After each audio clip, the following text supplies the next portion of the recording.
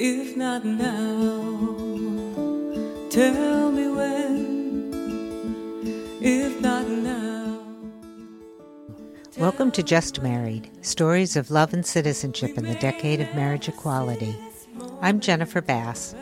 In this episode, Ellen and Alexis talk about how their relationship grew, starting with a workplace friendship. Alex Harrison is our narrator. You know you've been living all this time, but all of a sudden you feel like you're living. That's the experience that I had, that weekend, and it was incredible. That's Ellen.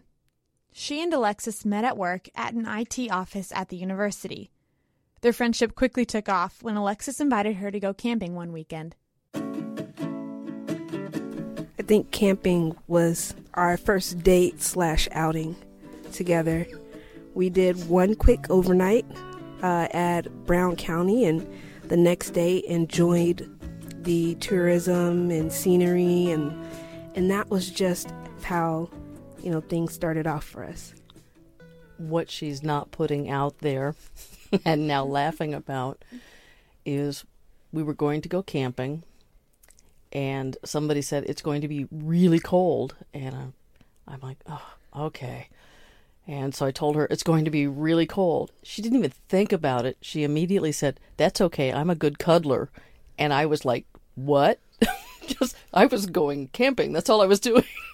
I probably did not leave her alone after that trip. I was always bugging her.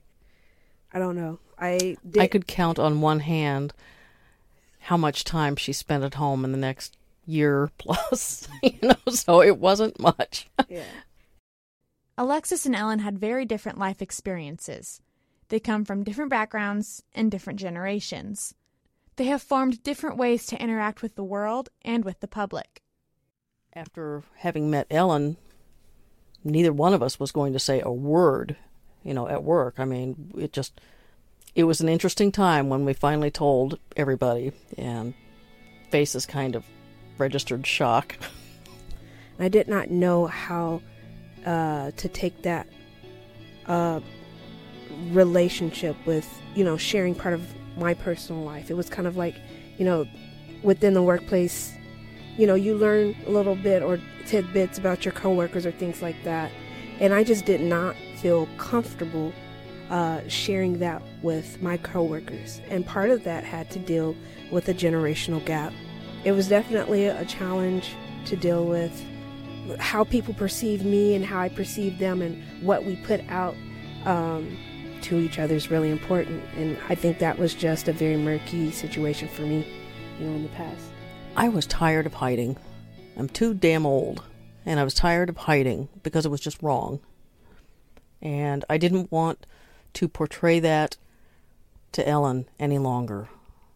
I mean, that was the thing. It was like I was not leading by example. I was showing her a bad way to present yourself, and I just didn't want to do that anymore. It was kind of like the light switch went off, and time to do something. So. I remember looking at her and saying, someday I'm going to propose to you. And she's like, I know. She said earlier I was romantic, and this is like the dumbest way to propose. But it was her birthday, and I had put together a PowerPoint, because again, we're technical people, that had all of the things we'd done, all the, photos and places and things that were important to us, with a very beautiful song. The last one pops up that says, will you marry me? And she's just, what? Look at me. And I had pulled the ring out, and she said yes. And then she's asking me what I want, what I'm doing that afternoon. And I'm like, where are we going? I'm not telling you. You'll know when we get started. Okay, fine. So we get started. We go to Nashville. And it turned out to be the day they had a parade of lights where every vehicle in town puts some kind of light on it and drives through town. I mean, the wreckers, the mailman, everybody, the whole town goes by. Well, we're walking back towards a restaurant that we were looking for, and Ellen drops to her knee and proposed back. We had the same idea, on the same day, and it just was like, oh my God. Clouds may gather and storms may collide, but I'll love you until the end of time, come what may. Oh, come what may, I will love you until my dying day. I could not fathom, what does marriage look like in my situation? What does a wedding look like, from what we would wear down to what exchanging vows and doing this in front of God. Everything that was important to us was part of our wedding. So, we did not set things aside or compromise our faith just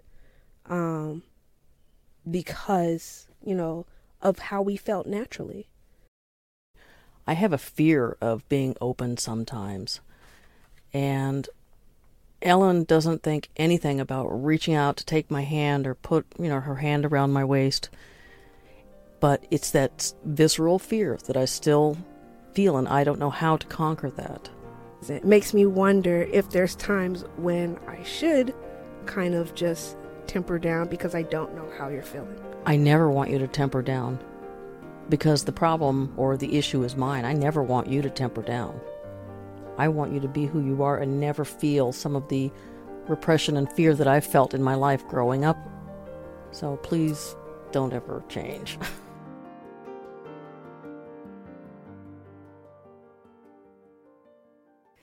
Support for Just Married comes from the Indiana University's Department of Gender Studies, the Office for Vice President for Research New Frontiers program, and the IU Bloomington Arts and Humanities Council. This week's episode was produced by Alex Harrison and myself with recordings from IU Radio Innovations class. Just Married theme music is generously provided by Bloomington's own Carrie Newcomer. You can find more links on wfhb.org/just-married and links to video stories on our Facebook page at Marriage Equality Heartland. If not now, if not now, tell me when, one last time.